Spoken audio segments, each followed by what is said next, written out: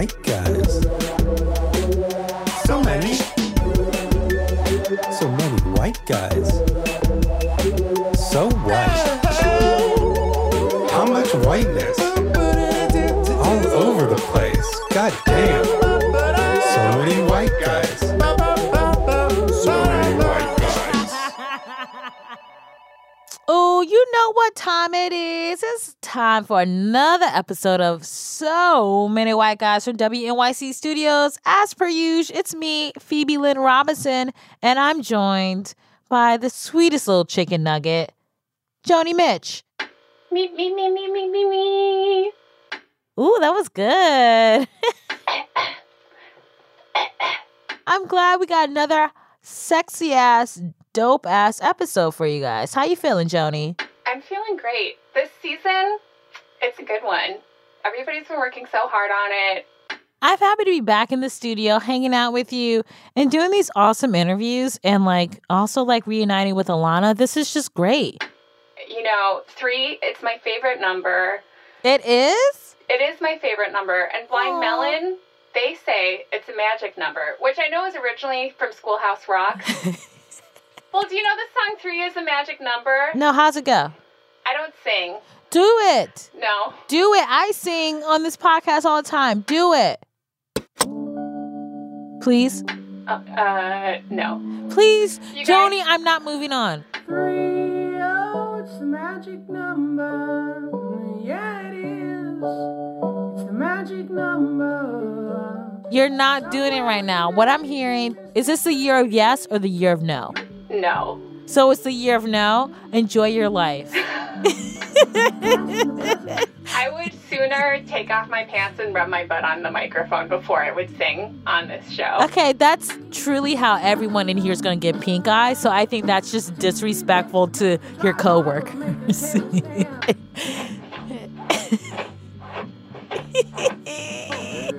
Okay, fine. You won't sing. Okay. I won't sing. I'm sorry. It's my policy. I only karaoke. I pick songs where I don't have to sing. So We Didn't Start the Fire was my jam because you just talk really fast. So that's your go-to song is We Didn't Start the Fire. Yes. Also, in 8th grade, I had to do my dance recital dance was to We Didn't Start the Fire. I had to wear an all-red unitard with flares on it. Okay, that truly sounds like Little Miss Sunshine if she was older. Did you ever do dance? I didn't do dance, but I remember, so I went to a private prep school, not to brag, but I'm just saying it was me and a lot of white people. We had a little talent show, and I remember we did, I forget who were the other 2 girls with me, but we lip-synced TLC's No Scrubs, and I was Left Eye. Do you have a photo of that? I don't have a photo of that, but I remember I watched the music video and I study Left Eye's movements, and she had this one thing where she kind of outlined a TV screen, and I had to do that with my fingers, and everyone was like, "Oh, she did the finger thing with the TV!" It was truly they were at a Beyonce concert, and I just did all of Lemonade. Is this where your career in showbiz began? It all started. Did your mom think it was so cute? They were just Philip and Octavia were whatever, dude. You're at home watching The West Wing all day, talking about how you're CJ Craig. There's a lot happening You here. watched The West Wing when you were in 8th grade? I watched it in high school. My favorite show growing up, that and Felicity. So what did you wear as your TLC outfit? Did you wear baggy jeans and a crop top? Did I wear what? No. I'm seriously considering getting locution lessons for this accent of mine. I want to bury it in the backyard and hit it with a shovel. That is truly the worst thing you could ever do. Please do not change the way you speak. Well, I just wanted to know if you wore baggy jeans or not when you did that rap concert. Well, you know what, Joanna? Yeah. I think it's time to throw to a commercial. That's right. I'm flipping the script on you. This time, I'm going to toss the commercial, okay? Thrilled. Oh, I was expecting you to be like, no, but why? You're like, thank God you're finally fucking doing your job, season 3. Can I go to the bathroom now? BRB.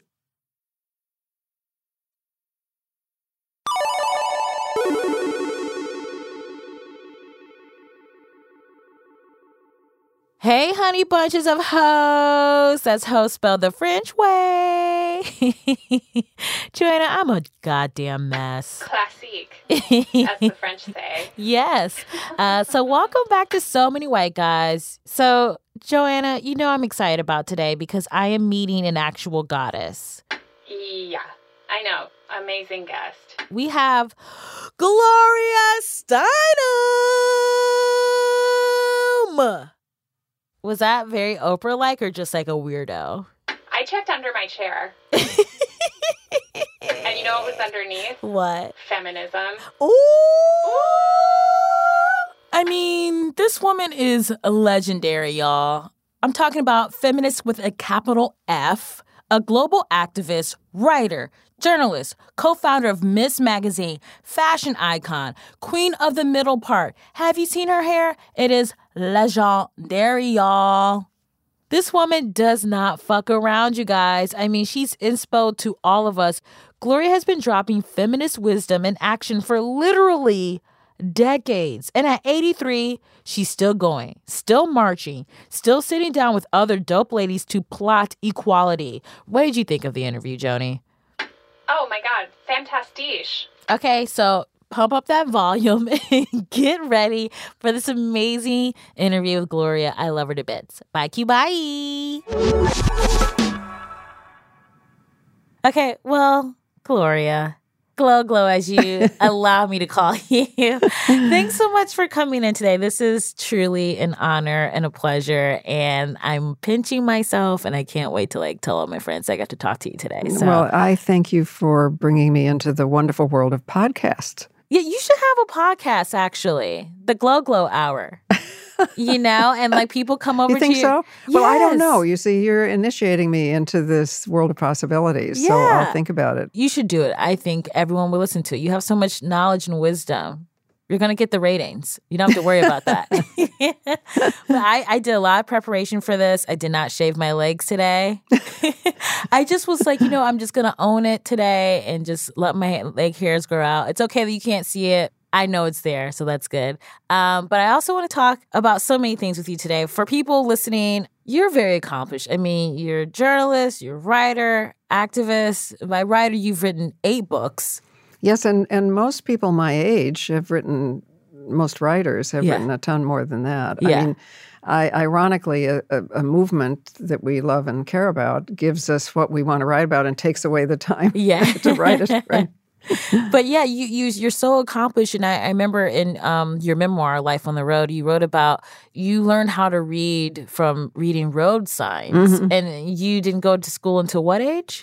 Well, I don't think I went a full year until I was 10 or 11, right? Wow. I mean, I would go until it got cold, and then we would get in our house trailer and, go someplace, And so I've noticed a lot with people who tend to grow up kind of traveling around a lot. There's a sense of curiosity they possess.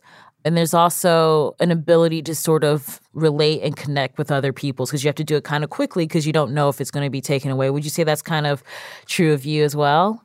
Yeah, I think that is true. Mm-hmm. I think that's right.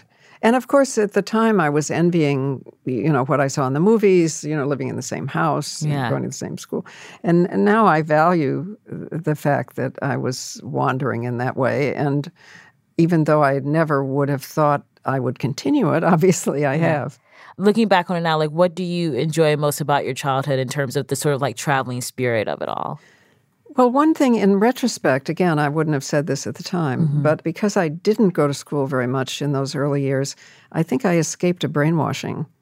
Because especially in the 40s and the 50s, it was very, very stereotyped, all your books and your lessons and so on. There were primers called Dick and Jane, and only Dick carried the pail up the hill. And, right. Yeah. So, in the absence of that, I think I was lucky. Because obviously babies are not born with all this craziness. They have to be carefully taught. Yeah. So I value that. I value the fact that my father, as I wrote about, his big point of pride was he never had a job, and by which he meant he was always his own boss. So I think that equipped me to be a freelance writer.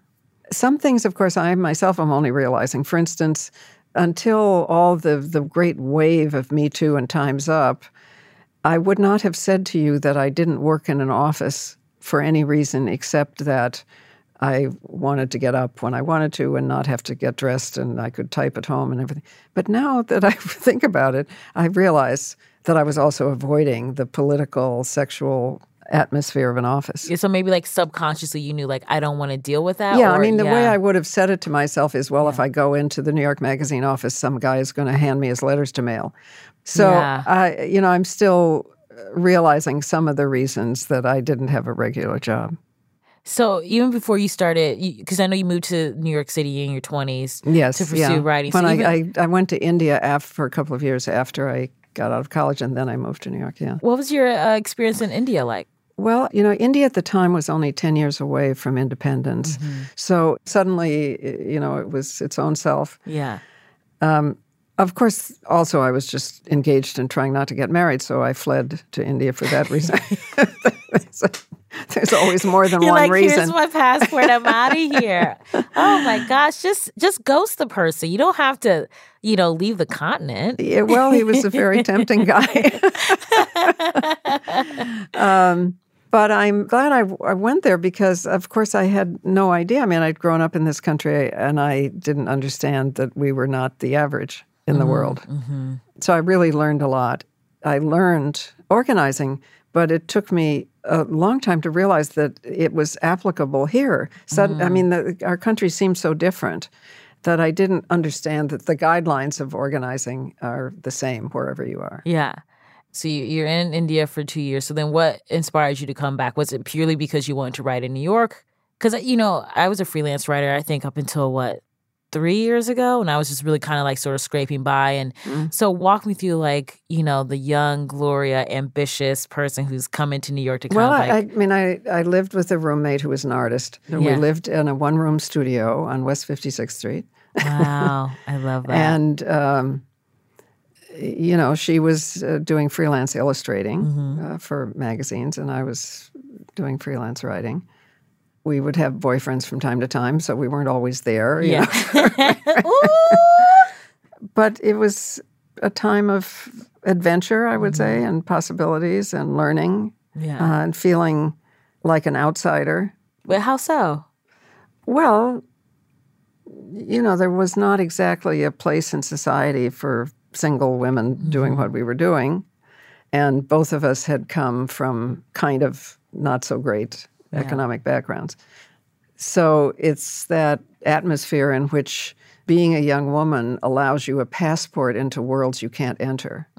You're a temporary visitor. Yeah. But you do get to learn a lot because you're treated the same as the man you're with, or somewhat the same. Yeah. Right. Yeah. Of course, when the same people see you the next day in the street, they don't recognize you. Yeah. But I think both of us were exploring other worlds. And there were, a lot of the young men who were magazine editors and illustrators and art directors and so on were also, adventurous and full of energy. And I remember Paul Desmond, the musician Paul Desmond, lived in the next block. And, he used to ask me to walk him around the Museum of Modern Art while he was high on mescaline and things like that. So it was kind of an adventurous show business neighborhood where nobody got up and had breakfast in the 6th Avenue Deli until 1 in the afternoon. Yeah. That's so cool. And so... everyone really, I think a lot of people really do look to you as sort of this groundbreaker. And I'm sure when you were in the midst of establishing yourself as a writer, did you ever sort of feel that weight or that sort of responsibility of that, I'm a woman that's infiltrating the Playboy Mansion, or I'm writing about, women's liberation in a way that maybe people don't want to hear from me? No, I didn't, because there was no movement. When I'm almost a decade older than most of the women who were really starting this, what is called the second wave. Though I don't think I believe in waves. Because I was a 50s person and they were 60s people mainly. So I was thinking that if I broke the rules and didn't misbehaved too much, I could get away with it. I wasn't understanding that we could change the rules. Yeah. So you just say you don't believe in the various waves of feminism. Why? Why is that? Well, because I noticed that what is perceived as the second wave or the third wave varies according to the individual situation. So if a young woman has a very conservative, traditional, anti-feminist family and comes out of that and becomes herself little by little, she is like a second wave person. Right. On the other hand, if her mother and grandmother and grandfather and have been feminists, she's like a third or fourth waver. Right. So it just doesn't seem to conform to chronology so much as experience. Yeah. Okay, that makes sense. So, you're starting out as a writer and, you're sort of witnessing like the movement take place. But when did you realize the power of your words and your commentary about the women's movement? Like when did you realize that, people are paying attention to what I'm saying and it's sort of shaping the conversation?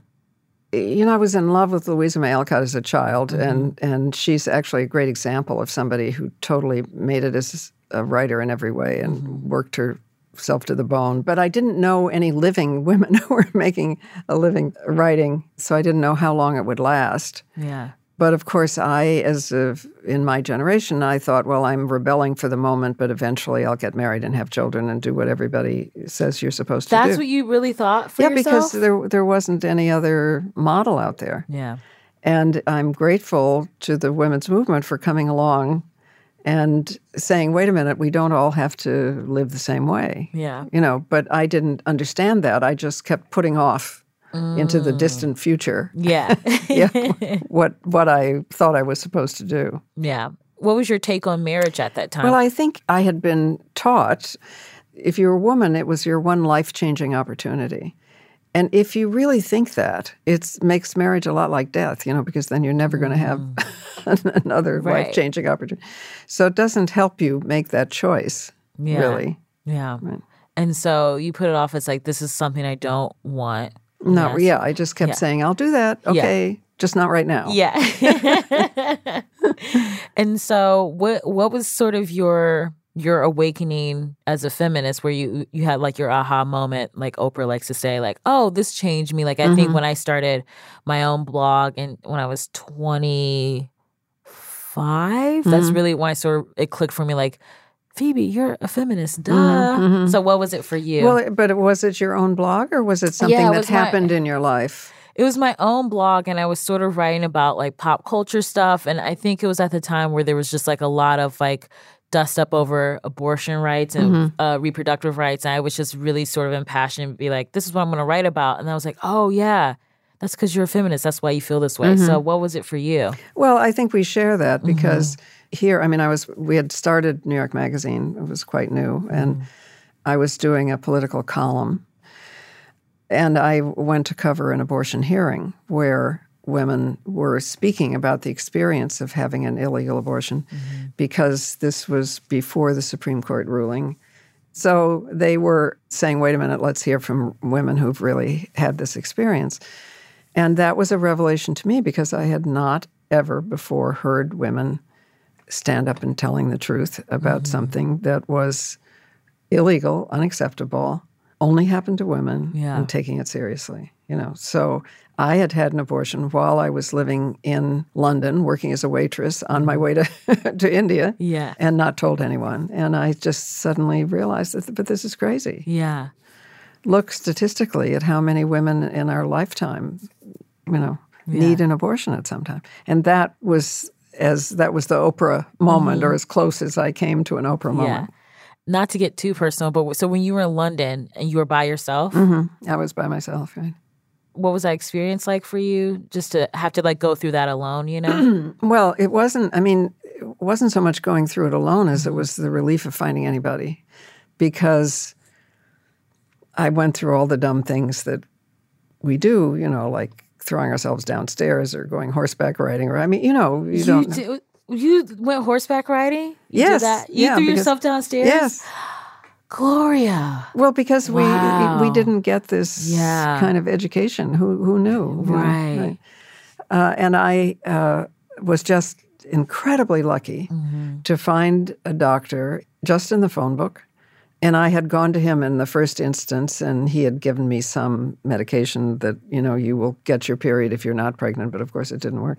So I went back to him again, and he was willing to take a big risk and sign saying that I medically needed an abortion, and, which was a lie. Yeah. He said, you must promise me two things, that you will never tell anyone my name, and you will do what you want to do with your life.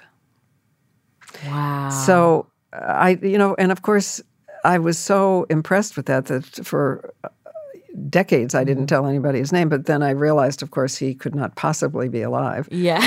So his name is John Sharp, and I dedicated my road book to him.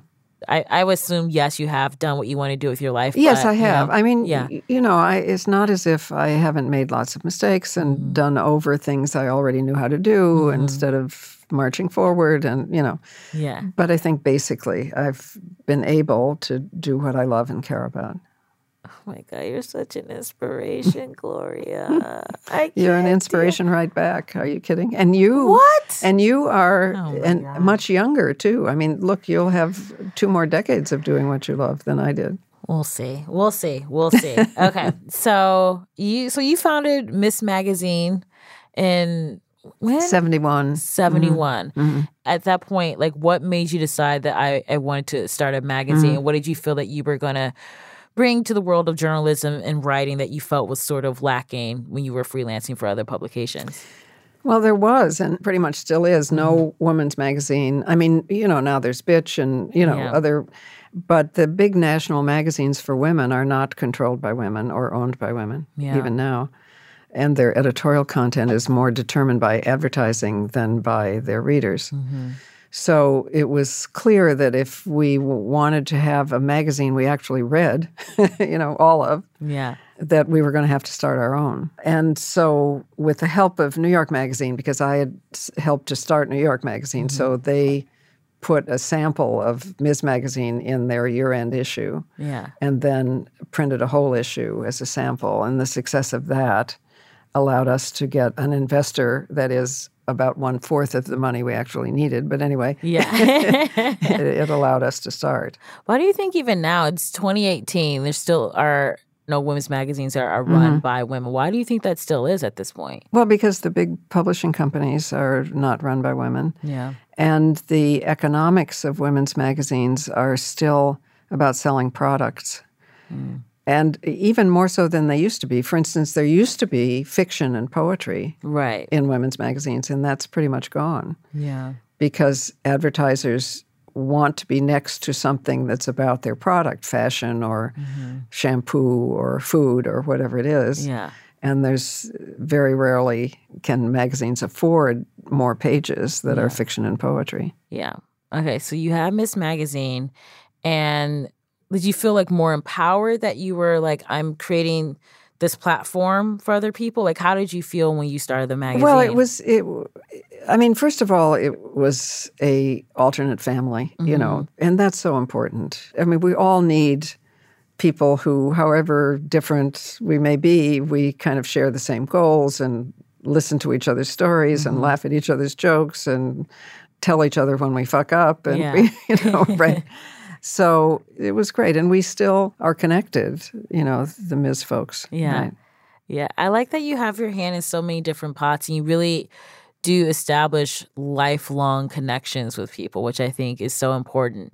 Not only just, spiritually for yourself, but also we were talking earlier about, if you don't travel a lot or you're not exposed to different sorts of people, there can be maybe a lack of empathy or a lack of understanding. So I think the fact that you're able to keep yourself connected with everyone, do you feel like that sort of has kind of kept you in touch and like really knowledgeable about what's going on around you? Very much. And it's made me very opposed to age segregation. Like every other kind of segregation, I think it's a mistake. I mean, most of the people I work with are like a quarter of my age or half my age. And, I think that's important because they know things I don't know and vice versa. And very rarely have I spoken to an audience that was really mostly my age. Yeah. Only once in Florida. It was kind of depressing. Yeah. because they're good people, but they've been confined to one set of experiences. Yeah. So I really think we ought to talk more about age segregation while we're talking about other kinds. Absolutely. So what do you think that you have learned from people, like you said, that are half your age or even younger? Mm-hmm. I mean, I've learned to think twice about gratitude because they don't remember when it was worse. Right. Right. Yeah. So their aspirations are often higher and their anger is greater, and it should be. We need that kind of energy. Yeah. I can supply hope for them. I can be helpful because I do remember when it was worse. So I can tell them, okay, Yeah. it's likely to get better. Here's when it was worse. Yeah. What do you make of the shift that's happening in the culture, not only in terms of like harassment, but gender equality, and just the overall sort of temperature? How are you kind of feeling about everything? Well, I'm on the road a lot, so I see a lot of different things, and I feel a lot of different ways at any given moment. Yeah. But if I think about it over time, I think what's different now is that the majority of the country is in a more advanced, I would say, frame of mind because they no longer go along with the old categories of gender and race or, the categories that we're supposed to be born into. They're questioning them or seeing beyond them. And that's the good news. The bad news is that there's at least a third of this country and of many other countries that is outraged that the old hierarchical system is on its way. And nowhere is it written that the majority is going to win. I mean, in the last election, Trump did not win the majority vote. He lost it, and yet he won anyway. Yeah. So it is a time of great danger, and the best comparison in my mind I've been able to come up with is one with domestic violence, because violence in the family is kind of the paradigm of violence in general. It's what normalizes violence. And we do know that when a woman, I mean, it's usually a woman, who is about to escape a violent household, it's the time of maximum danger because she's about to be free. She's about to escape control. She's most likely to be beaten up or killed. And I think that's where we are as a country. We're about to be free. I mean, we're about to escape. Yeah. Because we are the majority now for the first time. Yeah. But it's also a time of danger. But we're not going to stop. I mean, we wouldn't tell a woman to stay home, right? So how do you think we as a country can sort of protect ourselves? Because I'm from the Midwest. I'm from Cleveland, Ohio, and I moved to New York when I was 17 for college. And I go to like LA to do comedy stuff or like Chicago, but like I haven't truly explored the majority of the country. So I don't actually know what the majority of the country truly feels about certain different issues. So I'm wondering, as someone with your like experience, is there anything that you think people like me who aren't as well-traveled, misconceptions we have or misunderstandings that we have about actually what's going on? It's hard to generalize, but one thing I think that I do see is more or less general, is that people who live in urban centers who are accustomed to living with each other and understanding that whatever differences we've been told about are minor compared to who we are as unique individuals and human beings. I mean, we got that because we're walking around together, are very different from people who haven't had that experience, who are in rural or small town or gated communities. If you don't know each other, I mean, the key to everything is knowing each other, then you project all kinds of things onto the mysterious or threatening other. Yeah. So I do think if we look at the results of the election or at the public opinion polls or whatever it is, that it is not so much state by state as city by segregated area. And what that tells us is that we have to know each other. As Bell Hooks always says, if you buy shoes together, you can do politics together. Yeah. That's great. I love your reference. I would never be like, as Bell Hooks says. I'd be like, Real Housewives of New Jersey. And so when you look at the sort of progress that feminism has been making over the years, do you think it has become more accepting of women of color, of queer women? Is ableism sort of like an issue as well? Like, what do you see? Well, I don't know. I'm not sure about the word accepting because that implies that somebody has the power to accept. Right. And I think in real life, I know in real life, that the women's movement has always been disproportionately Black women. Yeah. And to say, is feminism accepting, implies that white women have the power to accept or reject, which is not true. There is no such thing as white feminism. If it's white, it's not feminism. It has to include all women or it is not feminism, right? I absolutely agree, but I think maybe sometimes people feel, I don't know whether it's media representation. It is media representation. Yeah, the conversation. Here's why I think I say that so vociferously, because I was for so long traveling with Florence Kennedy or Margaret Sloan or, this speaking partner. So we were a Black-white speaking team, and there would always be a little press conference. And the reporters would always ask me about the women's movement and Margaret or Flo about the civil rights movement. And, we would let it go for a while and then say, wait a minute, we're both here talking about the women's movement. But it never stopped happening for close to 20 years. They could not accept the fact that a Black woman was speaking for the women's movement, even though we were together on a poster, both of us. Yeah. So it was driven home to me how crazy this is. Yeah. And so how do you think that we can sort of get, I don't want to say recognition, or maybe sort of like including, We just need to check our assumptions. And when we are gathering to do something, we just need to look around and see if we have gathered representatives of the people who are affected by the problem we're concerned about. Yeah. I'm also, just thinking about the climate and the culture right now. And not that award shows are the barometer for anything, but I've noticed, almost every award show, women were very outspoken about equality and sexual harassment, and not one man was. Why do you think that it is still so difficult for men to genuinely speak up? Well, some do and some would, but are hesitant, and some really are opposed. So they're, with the Time's Up movement, there were lots of men who wanted to join and be supportive. It needed to be women's voices for obvious reasons. It's not unlike the racial situation, too, because I think white people probably become the best allies when we say to ourselves, I'm not doing it for someone else, I'm doing it for me. So when men say, I also am in a prison, I recognize that it's maybe a superior prison with better furniture. And so on.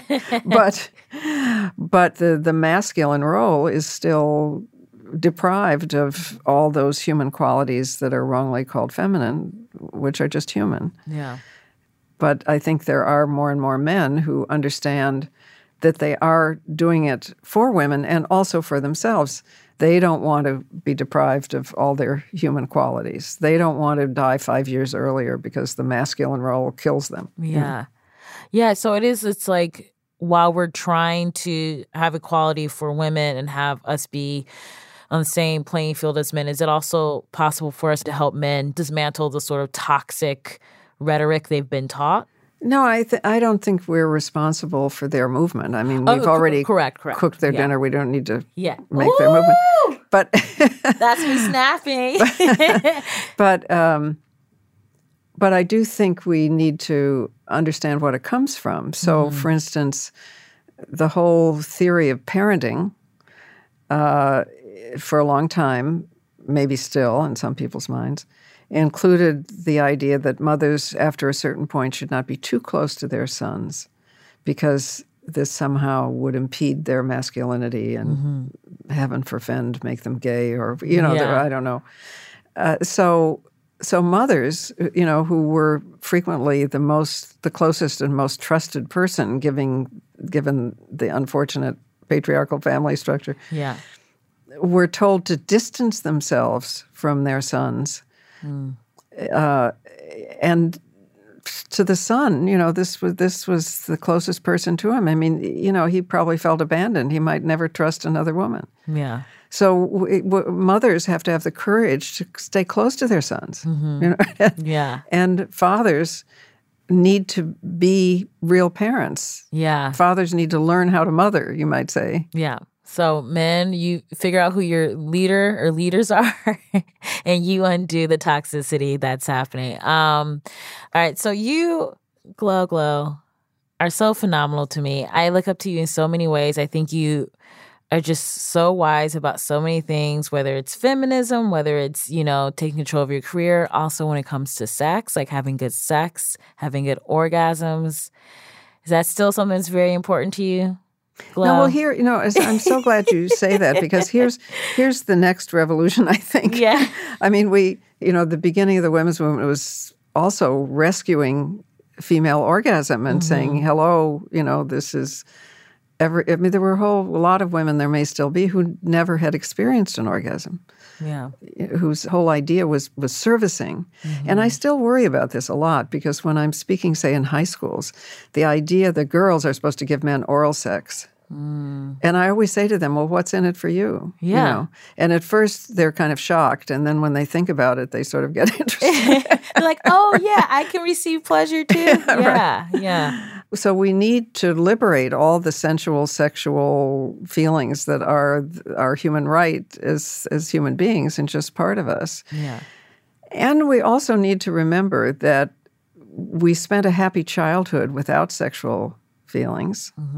And it was a kind of special joy, right? Yeah. And at the other end of life, there's a whole joyous period without sexual feelings too. Yeah. And right now, we so overvalue sex that we assume that, after 60 or whatever, that you're still supposed to be sexual. Well, fine if you want to be, but it's more likely to be sensual than sexual.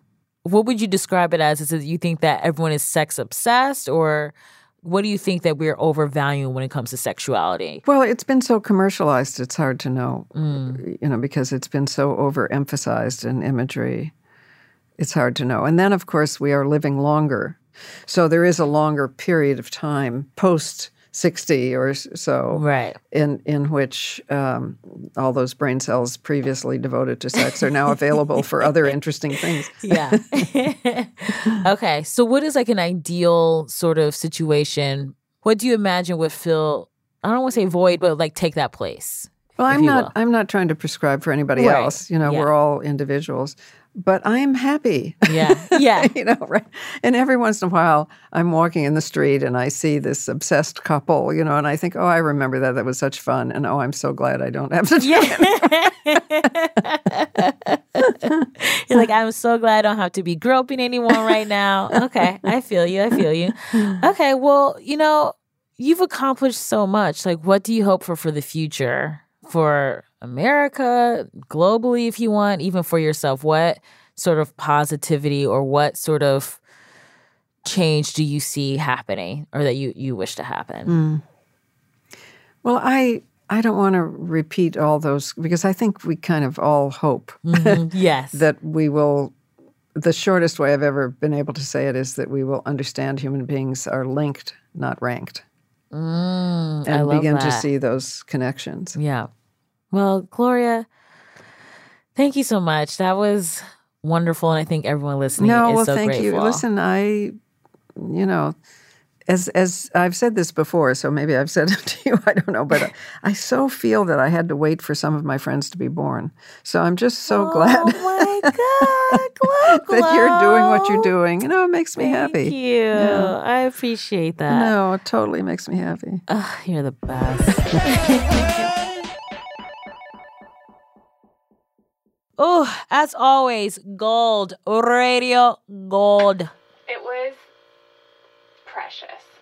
I know, she's so cute. I hope everyone who listens to this and isn't aware of her career falls in love with her because she was just a charm bot. I loved it. But anyway, the interview may be over, but this episode is not. Okay, so don't take off your headphones.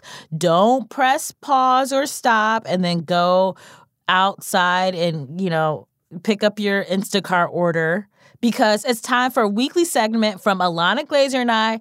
It's time for my favorite segment, and yours. And mine. Small acts of resistance. Resist the system. Resist the man. Resist the dominant discourse imposed upon us by the establishment.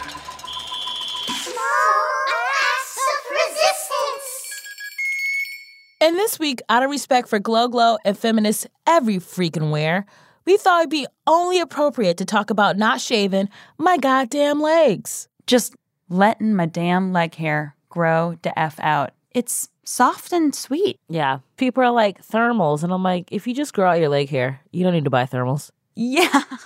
I know. You could save is truly warmer. $50 each winter if you just grew your leg hair out. Right. During the summer, it's definitely... I'll let it get to like a 5 o'clock shadow, like basically like a grizzled news reporter. Cute. You know what I mean? Oh my gosh. Yeah. News reporter on Sunday morning. Yeah, right. Just like, oh, breaking news, you know. Right. Amtrak. Yes. You know? Yeah. Sometimes I do like, because I moisturize a lot, use a lot of cocoa butter. So I will say there is something nice about having a clean shaven thigh. Yes. My mom keeps being like, are you not shaving anymore? I'm like, bitch. Let me live. Yeah. Okay? And like now, like I shave my armpits like once a week. Yeah. Max. I do once every like 2 weeks. Yeah. Once a week. I'm like digging my freaking armpit hair too. Yeah. That's hot. Hair is meaningful. It's nuts. All right, y'all. You heard it. So this week, we're just going to do a little body hair appreciation. Okay. If you want to show it off, show it off. Let it all grow. Let it show. Do what you want. Don't feel like you have to do anything. Ow. The So Many White Guys team includes me, Phoebe Robinson, Rachel Neal, Joanna Solitaroff, Jim Poyant, Paula Schumann, Jeremy Bloom, Isaac Jones, Matt Boynton, and Joe Plord. Our theme song was written by a white dude and sung by a bunch of other white dudes. Check out photos of me and famous feminist Gloria Steinem, what up, Glow Glow, from our interview on the WNYC Studios Facebook page. You can also follow me on Facebook, Twitter, and Instagram at Dope Queen Phoebes.